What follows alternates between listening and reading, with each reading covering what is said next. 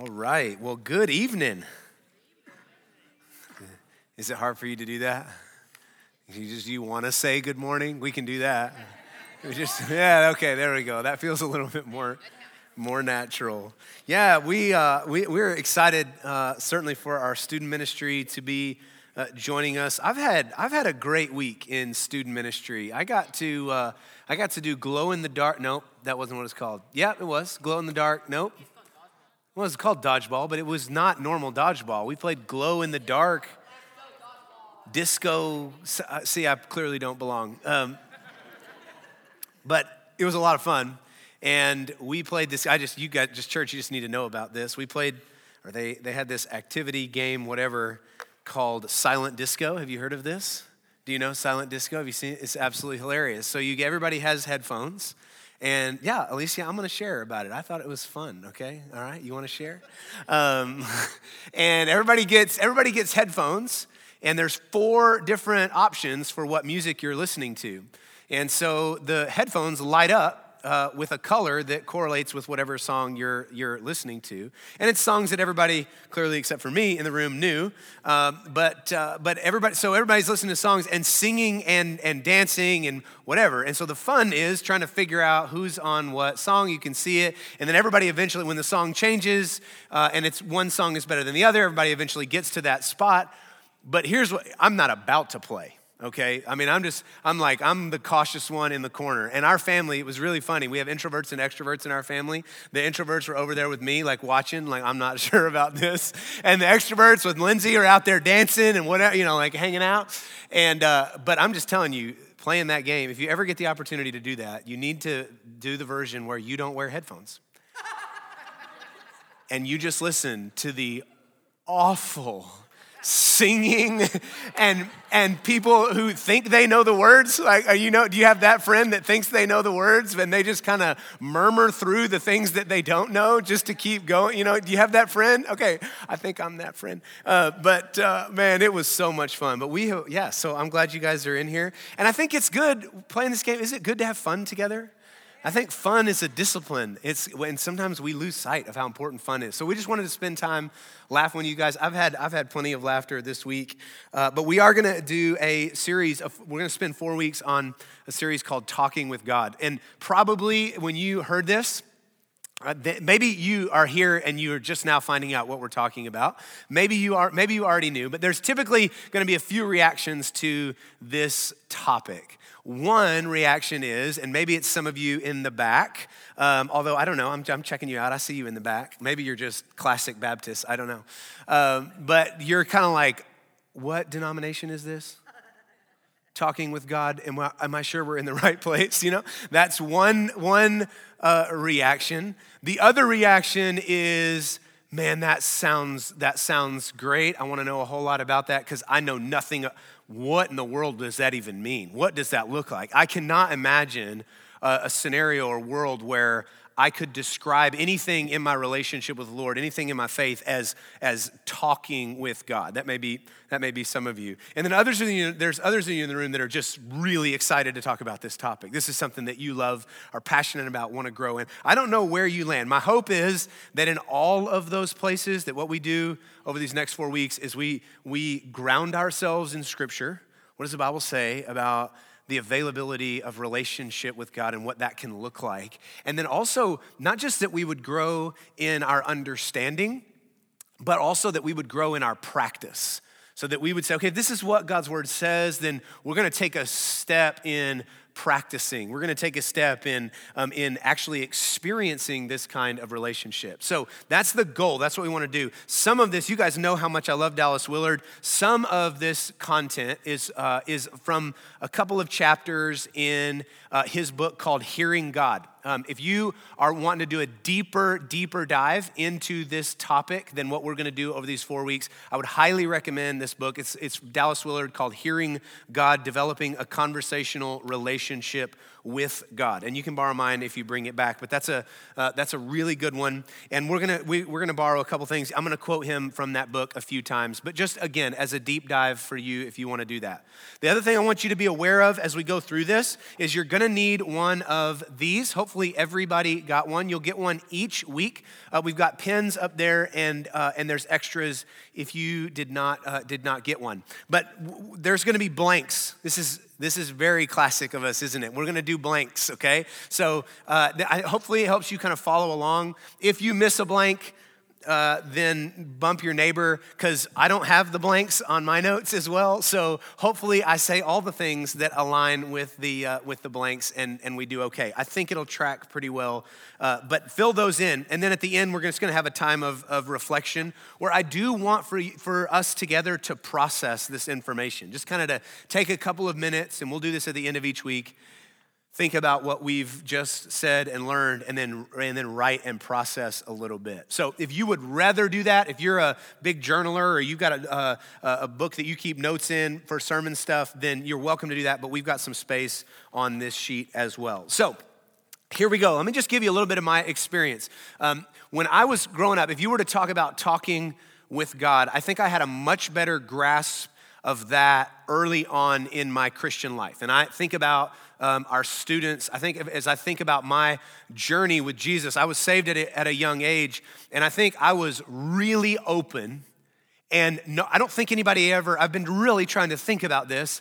I don't think anybody ever taught me about talking with God.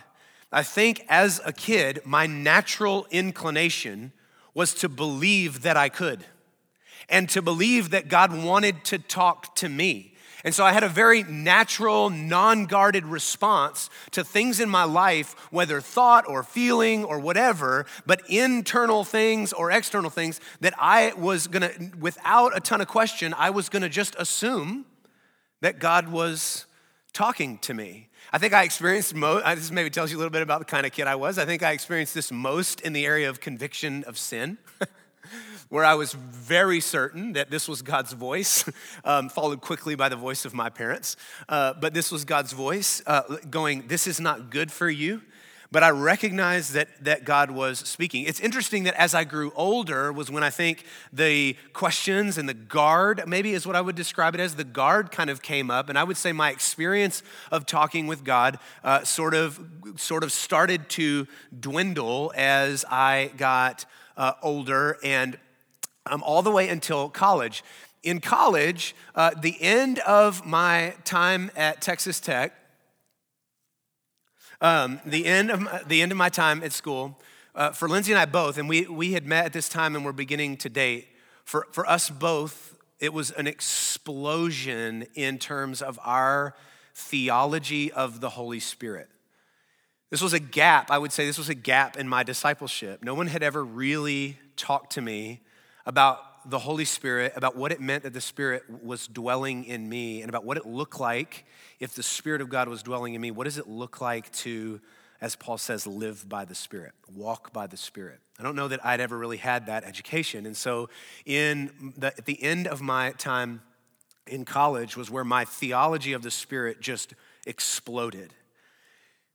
Right after college, I got my first job in ministry, and it was in a town called Sundown, a tiny little oil field town in West Texas. And it was an incredible place because it was a place where my theology and my doctrine of the Holy Spirit was given a place to, I don't know a better word to say this, but we were kind of given some freedom to kind of experiment in obedience. Where it was a place where, I mean, you had to get way outside the box to do ministry. It was a unique context. It was a small town, lots of different dynamics that I won't go into tonight. But my point is that we had to be way outside the box in order to do ministry, in order to reach kids, in order to talk about Jesus. We had to just be outside the box. And the whole church really kind of operated that way. And so I was immediately placed into a ministry environment where hearing God and responding in obedience was not only encouraged, but practiced kind of alongside me. So it was this really, really helpful environment because my theology had a place then to start to experiment, if that kind of makes any sense at all. And I want to tell you that that was an incredibly exciting time. It was exciting because I think for the first time since I was a kid, I was discovering that God really does want to lead me. God really does want to have a relationship with me. God really does want to talk to me personally. God really does want to prompt me to obedience. And there were really exciting moments of hearing and responding to God that were invigorating. I mean, like the stuff that you just go home and you just go, I cannot believe that we saw God do that today. I remember one time there was a time at an incredible institution. It's a West Texas institution that I'm just sorry, there's nowhere here that compares. It's a place called Taco Villa. Anybody ever been to a Taco Villa? Kim Foss knows. She's not here tonight. Kim Foss knows. Okay. You know, okay? Combo burritos at Taco Villa are just on another planet, okay? And West Texas names are great. We lived in Sundown, and to go to Walmart or Taco Villa, we had to go to Level Land, right? So good, Level Land. So we would drive to Level Land, and that was what we did. After church, a lot of people would always go to the Taco Villa and Level Land, and we were living very exciting lives at the time.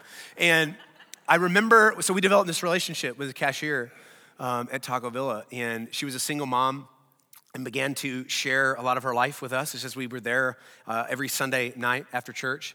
And I remember one time that, I remember on my drive to work, kind of out of nowhere, I felt God prompt in my heart words of encouragement for her.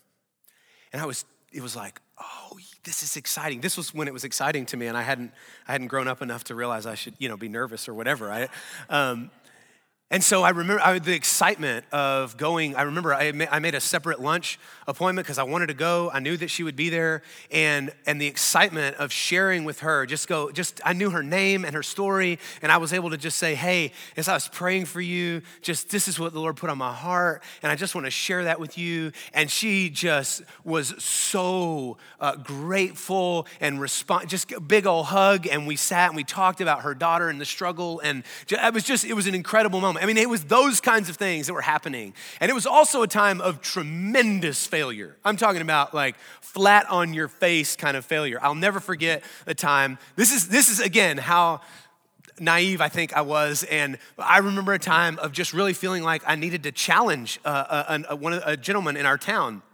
And challenge him to lead in his home. And I'm full of passion and zeal. And I just felt like God was, prompting me. And so I go over to this guy's house and sit in his living room. And I'm like, hey, I just believe that the Lord wants you to step up, be the man of the house, like lead your family.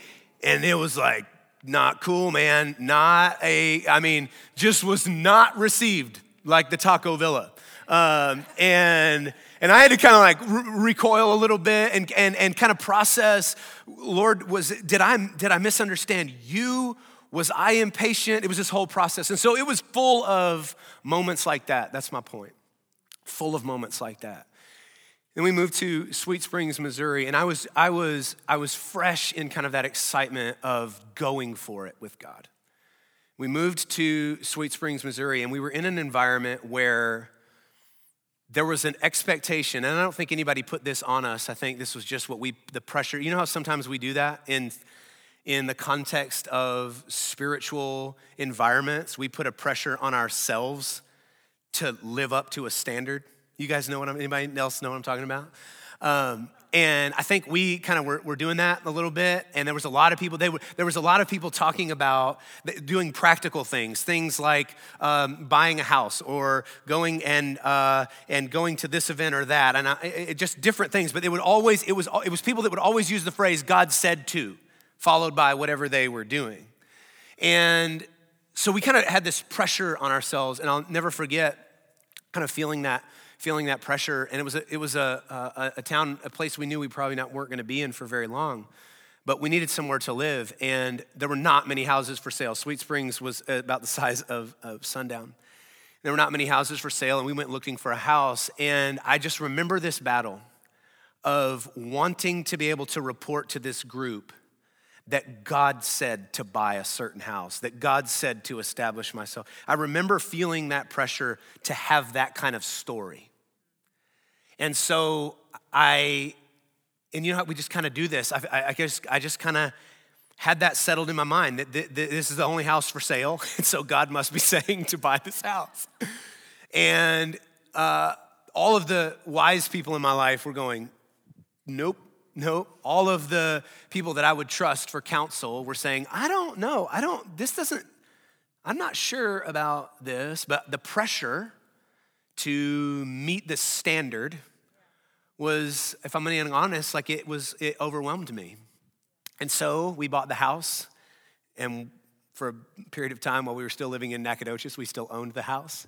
It was a disastrous financial decision. It was a bad deal.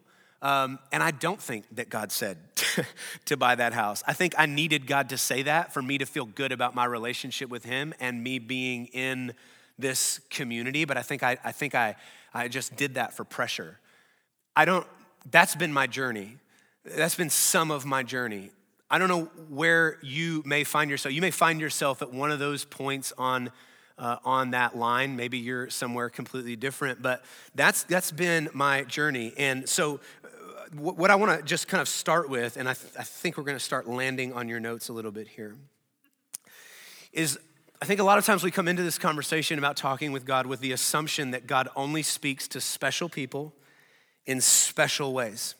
And that assumption leaves many Christians feeling like we are on the outside looking in, or feeling like we must produce a certain spiritual or emotional experience for our walk with Jesus to be validated. That was me. I felt like I had to produce a certain spiritual or emotional experience in order for my walk with Jesus to be validated. I love what Willard says on page 18 in his book. He says, there are many sincere Christians on the outside looking in. They don't, and pay attention to this, they are not necessarily lacking the experiences of hearing God, but they do not understand the language or how their experience works. This leaves them feeling confused and deficient and may lead them to play a game that they don't really understand and that rightly makes them very uncomfortable. It undermines their confidence that they are fully acceptable to God. And so I think this topic really, really, really matters. And I think what we need to try and do is we need to try and land. And tonight we're going to go through a lot of scripture. We're going to do Bible drill. I hope you're ready.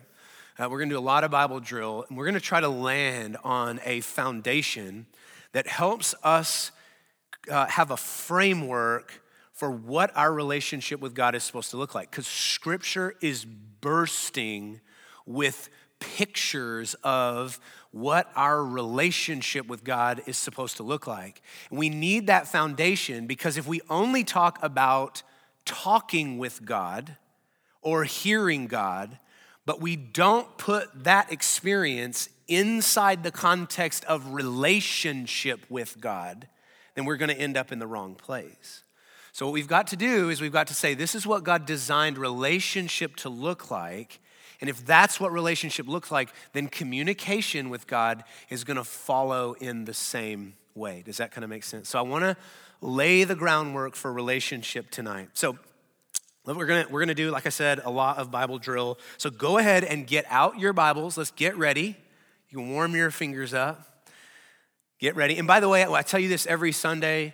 And look, if you ever bring somebody to church and you know they don't have a Bible, please don't embarrass them. You know, it's not a good moment to go like, what? You don't have a Bible? But you just know this, that if somebody ever is with you that doesn't have a copy of God's word, all you've got to do, you don't just bring them to the resource center. We were happy to give them that. It's a great little just gift, and particularly if you're bringing people to church, that's a great way to just hand them a Bible and begin reading scripture with somebody. So please know that that's the deal, and if you need one, please let us know. We're happy to send you home with a Bible. But what I want to talk about is a relational communion with God. So the first thing to say is that human beings were created as relational creatures. I've covered this a bunch in different areas, so we're not going to go super in depth here. But we're created as relational creatures. And what that means is that built into the fabric of what it means to be human is the capacity to have a personal relationship with God. A personal relationship with God is possible. And not just possible, but it's fundamental to what being a human being is. Does that make sense? So it's in our DNA.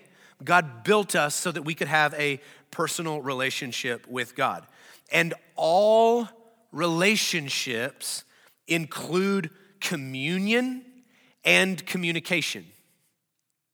All relationships include communion. So when we're talking about communion, we're talking about presence, being with one another.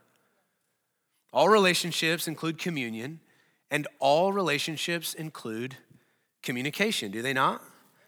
In some form or fashion, they all do. And so God has made us to be able to have personal relationship with him. And what that means is that we don't become God. We don't have to become God in order to have relationship with us or with him. But God created us in such a way that even though we don't become like him, we are able to experience personal relationship with him. So he gave and built into our DNA, as I said before, the ability to have that personal communion. And if he did that, if God built us for personal relationship with him, then doesn't it stand to reason that part of that is presence and communication? If there's going to be personal relationship, right? So I think communication with God, communion with God is an assumption that we can, obviously we see it play out in scripture all over the place, but it's an assumption that we can build into the reality of how God even created us, okay? So let's look at this in scripture, and here's what we're trying to do. Just imagine what we're trying to do tonight is we're trying to paint a picture. And we're gonna use all sorts of different colors, and we're gonna end up with a picture. So we're gonna go to several different verses, but at the end, with all these paintbrushes that we're gonna use, all these colors that we're gonna use, at the end, what I want us to do is step back and then go, okay, based on what we've said, what does a relationship with God look like? That's kind of the goal. So, okay, let's start. Psalm 143, verse 10. And by the way, I picked one psalm, and I'm doing a survey. There's a lot of different verses that we could talk through. We would not have time to go through them all, and the Psalms are chock full of personal communion and relationship with God. But I grabbed one that I thought was helpful here. Psalm 143, verse 10. It says, "Teach me to do your will, for you are my God. Let your good spirit lead me on level ground." So two things to grab there. First, he says, teach me to do your will. So what is the psalmist is praying for God to be what? A teacher. It's one of our brushstrokes. The prayer is, God, would you teach me? And then he says that let your good spirit lead me on level ground. So what we grab from that is that God teaches us and that the Spirit leads us. Now, that phrase, on level ground, what do you think that's talking about? That's talking about the right way. We might use the word the narrow way, right? Level ground. We want, so leading us into the way that leads to life. So God teaches, the Spirit leads. Okay, now go to the New Testament. John, book of John.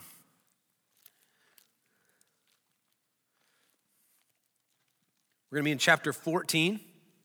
By the way, if you don't have a pen and you need one, they are right up over there.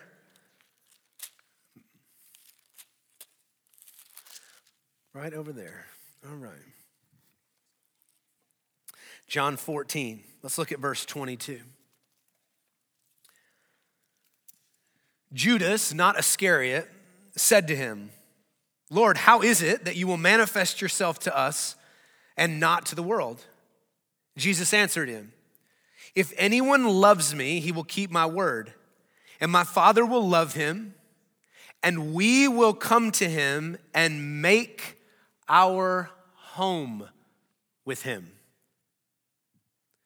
We will come and make our home with him. What does this tell us? That the Father, Son, and Spirit, what's Jesus talking about? He says, those that love me, okay? So those that are mine, here's what this is gonna look. That the Father, Son, and Spirit are gonna come and make our home, make our dwelling place within you. I want you to think about, this is our next brushstroke, I want you to think about the word home. What does the word home fill your mind with? What happens in a home? And what God says here, what Jesus is teaching here, is that he's gonna come and he is going to make a home within us. Go over one chapter, John chapter 15, verse 15. No longer, this is again Jesus speaking, no longer do I call you servants, for the servant does not know what his master is doing. But I have called you, what is that word? Friends. Stop just for a second. For I have called you friends. For all that I have heard from my Father, I've made known to you. Jesus calls us his friends. Jesus calls us his friends. But what does he say about the thing that's included in that friendship? What's part of it? He says, well, look, you're friends because there's a reason why. Here's how you know. Because everything that's the Father's, I'm giving to you. We are his friends because he wants to share his business with us. Just think about friendship and think about the way in which friendship really develops. And the depth of friendship, I think we could say, maybe you could tell me if I'm right or wrong here, but I think one of the measures of the depth of friendship is how much of each other's business you share with one another.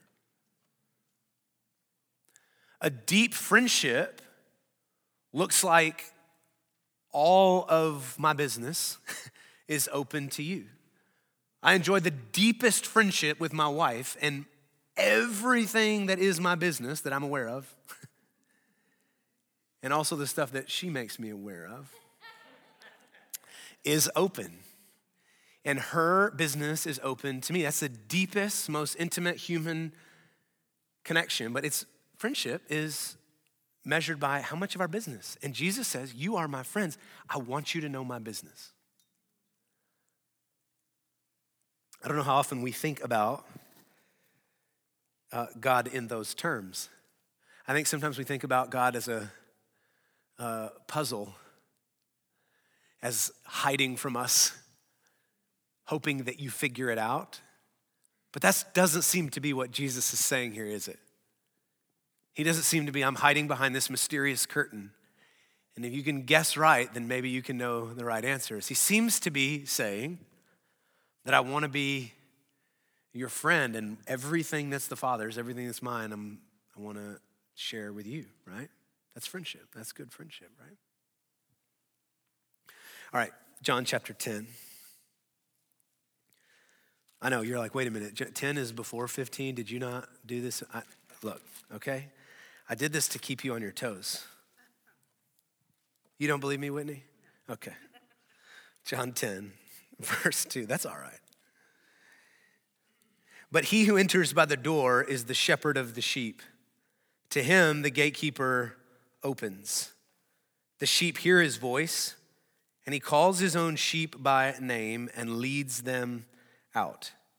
When he's brought out all his own, he goes before them, and the sheep follow him, for they know his, what's the word?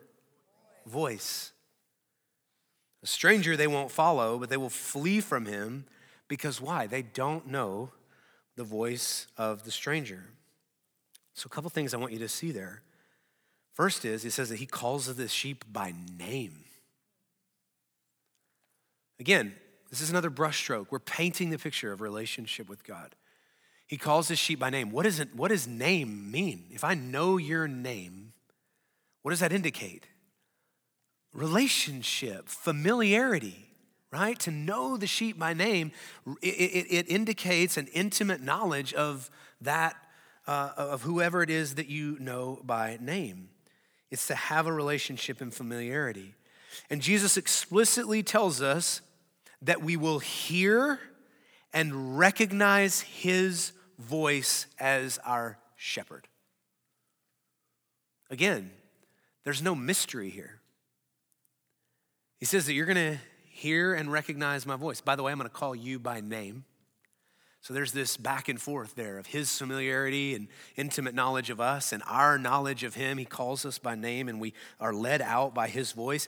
Even so much so, and I love this, even so much so, our knowledge of his voice is the thing that allows for us to detect the knowledge of a stranger's voice.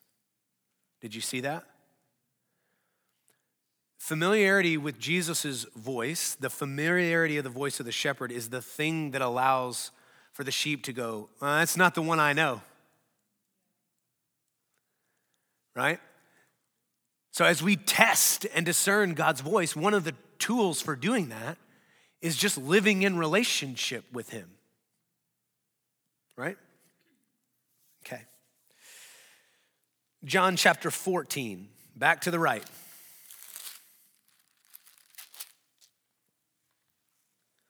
Verse 26. But the Helper, the Holy Spirit, whom the Father will send in my name, he will teach you all things and bring to your remembrance all that I have said to you. Remember from the Psalms, it says, God teach us. Jesus says the Helper, what's he going to do? The Spirit will teach us by reminding us of the things that Jesus has said and taught. So the Spirit is a teacher in us that brings to our mind the things that Jesus has said and taught. That's his material. The Spirit's material, the teachings of Jesus. But think about, what does a teacher describe? Teachers, teachers, you're in the room. When a teacher, and maybe I'm not a teacher. I teach sometimes, but I'm not a teacher. But when teachers hear the word teacher, I don't think that y'all hear a occupation. I think that you hear a type of relationship. When many of us think about our experience of being taught, we don't think about an institution. We think about a person. We think about a relationship. We think about where our place, what did you learn the most in school? I was not very good at math, but I loved math because I had a great math teacher. And why was he a great math teacher? Mr. Yates, Flower Mound High School, shout out. Why was he a great math teacher? It's not because he went to A&M, I promise you. It's because we had a certain kind of relationship. Right? And many of you have the same story, right? Teaching is a description of relationship. Okay. Matthew chapter 28. Again, back to the left. Keeping you on your toes.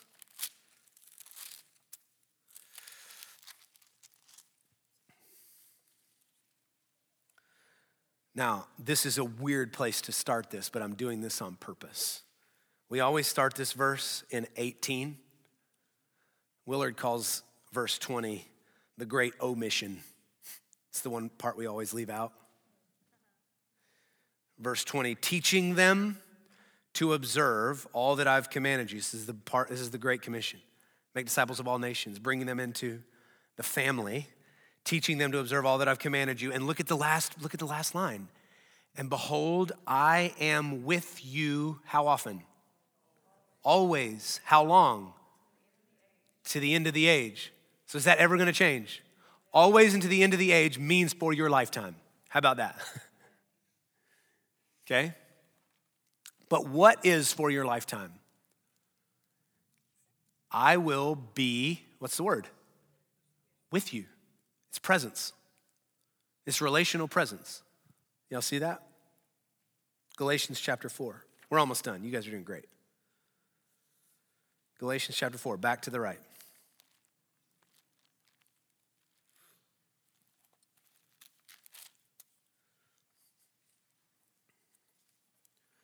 Verse 4. But when the fullness of time had come, God sent forth his son, born of a woman, born under the law, to redeem those that were under the law, so that we might receive adoption as sons. What's that talking about? It's talking about a certain kind of relationship. And because you are sons, now it's talking about because there's a certain kind of relationship, what goes inside that relationship. And because you are sons, God has sent the Spirit of his Son into our hearts, crying, Abba, Father. So part of following Jesus, when we give our lives to Jesus, means that we get adopted into the family, that we have a relational status with God. And because we have a relational status with God, it allows for us to commune with God in a certain way. And what kind of way? What's the phrase that gets used? Come to God as Abba, Father. As a child, saying Abba, Father. You're right. And that word Abba is an intimate relational term. It's a term of endearment, a term of familiarity from a child to a father. And so part of belonging to Jesus means that our relationship with God ought to look like that. Ought to look like a child, an intimate relationship between a child and their father. Okay. So the point is, I think this is on your notes.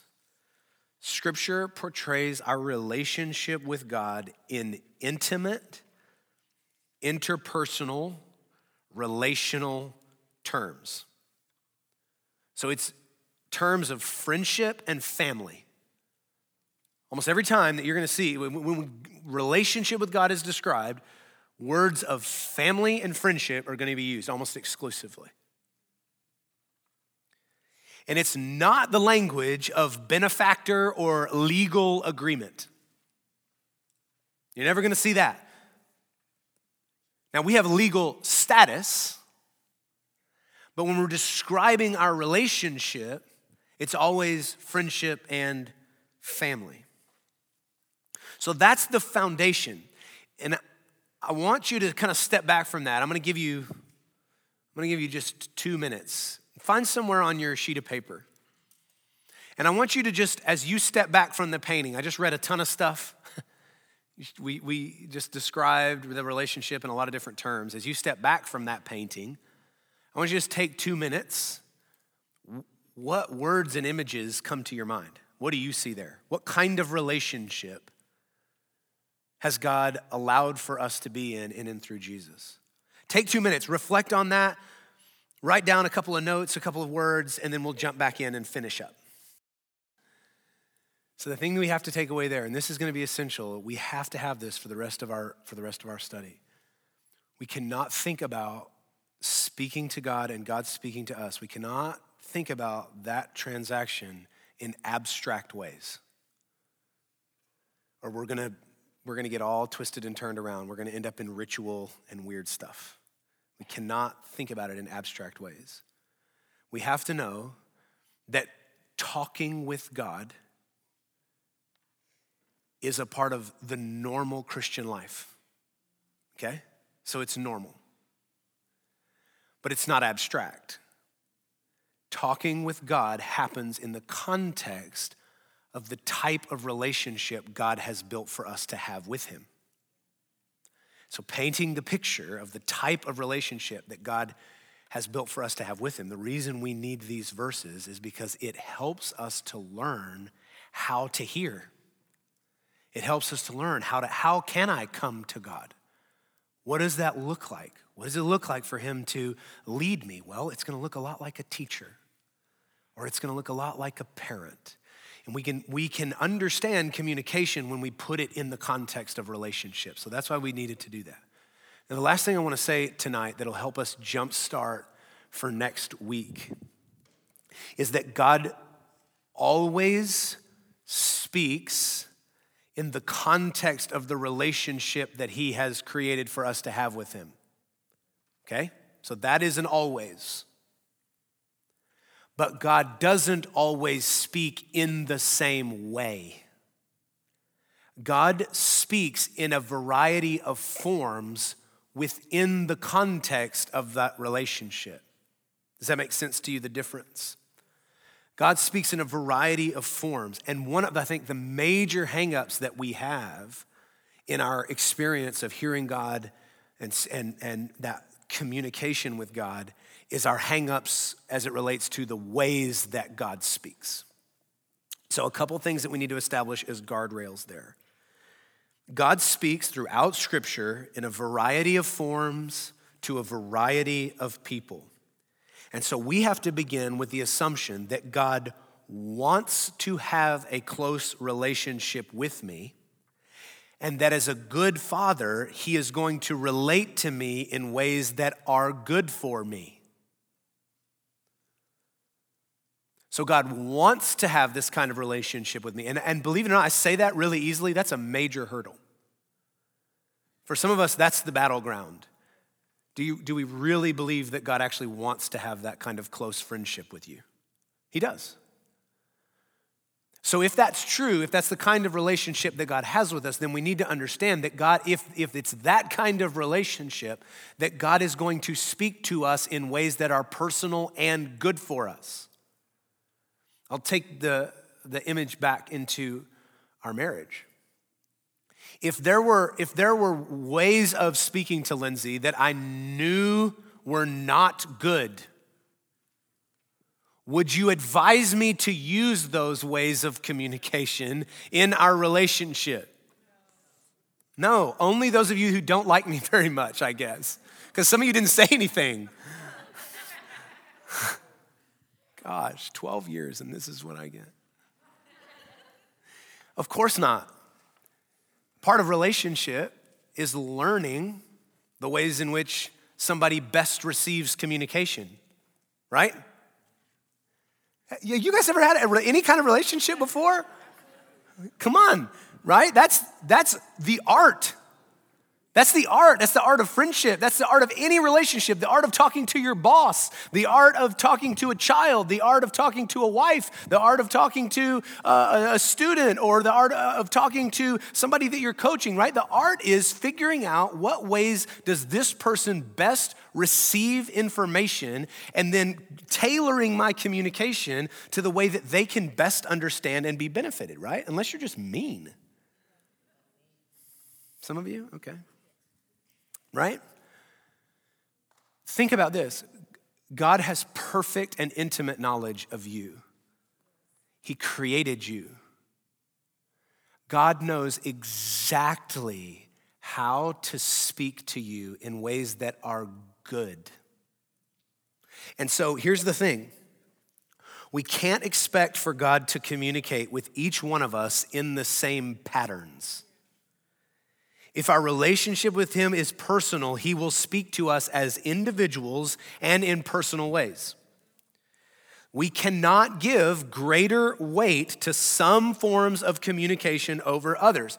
I've got friends that God speaks to in dreams every other week. And I'm like, God, I sleep every night. And I take naps on Sundays. And I think I've had 4 or 5 dreams that I could walk away from and go, yeah, I'm without a shadow of a doubt, God was speaking to me in that moment. I'm like, God, what? Right? But we can't give greater weight to some forms of communication than to others. And we can't exclude some forms of communication solely on the basis of our own experience. I see this one a ton. Well, God didn't speak to you because it wasn't like this. Or that couldn't have been God because he used so-and-so. Right? We can't exclude some forms of communication only on the basis of our own experience. So we need those guardrails to understand as we start to step into in next week, what are our motivations for hearing God? How do we test and discern his voice? Those are things that are gonna come, but we needed to lay this foundation tonight. We've got about 5 minutes left, and here's what I want you to do. I've got a reflection question for you that I believe is on your notes. Yeah, it's at the bottom on the back side of that page. I want you to just reflect a little bit. And I really am gonna give you a little bit longer this time to take some notes, but here it is. Have you ever felt like the outsider in a church when it comes to relationship with God? Maybe you were like me in Sweet Springs. It was like, I felt that pressure. Why do you think you felt that way? Which one of the verses that we covered today spoke to you the most? Why do you think that was helpful? Or maybe you just would say, man, the way that we did all of that really was helpful for me. The thing I'm trying to go for here is what were kind of your main takeaways. I want to pause and really just kind of dig into that a little bit before we go. Sometimes writing it down really helps solidify for us the things that God is teaching us. So I'm going to give you about 5 minutes and then we will be dismissed. I want to pray and then dismiss us to the Ranger game. God, thank you so much for tonight. Thank you for just a time to be together. I thank you for fun and laughter and games.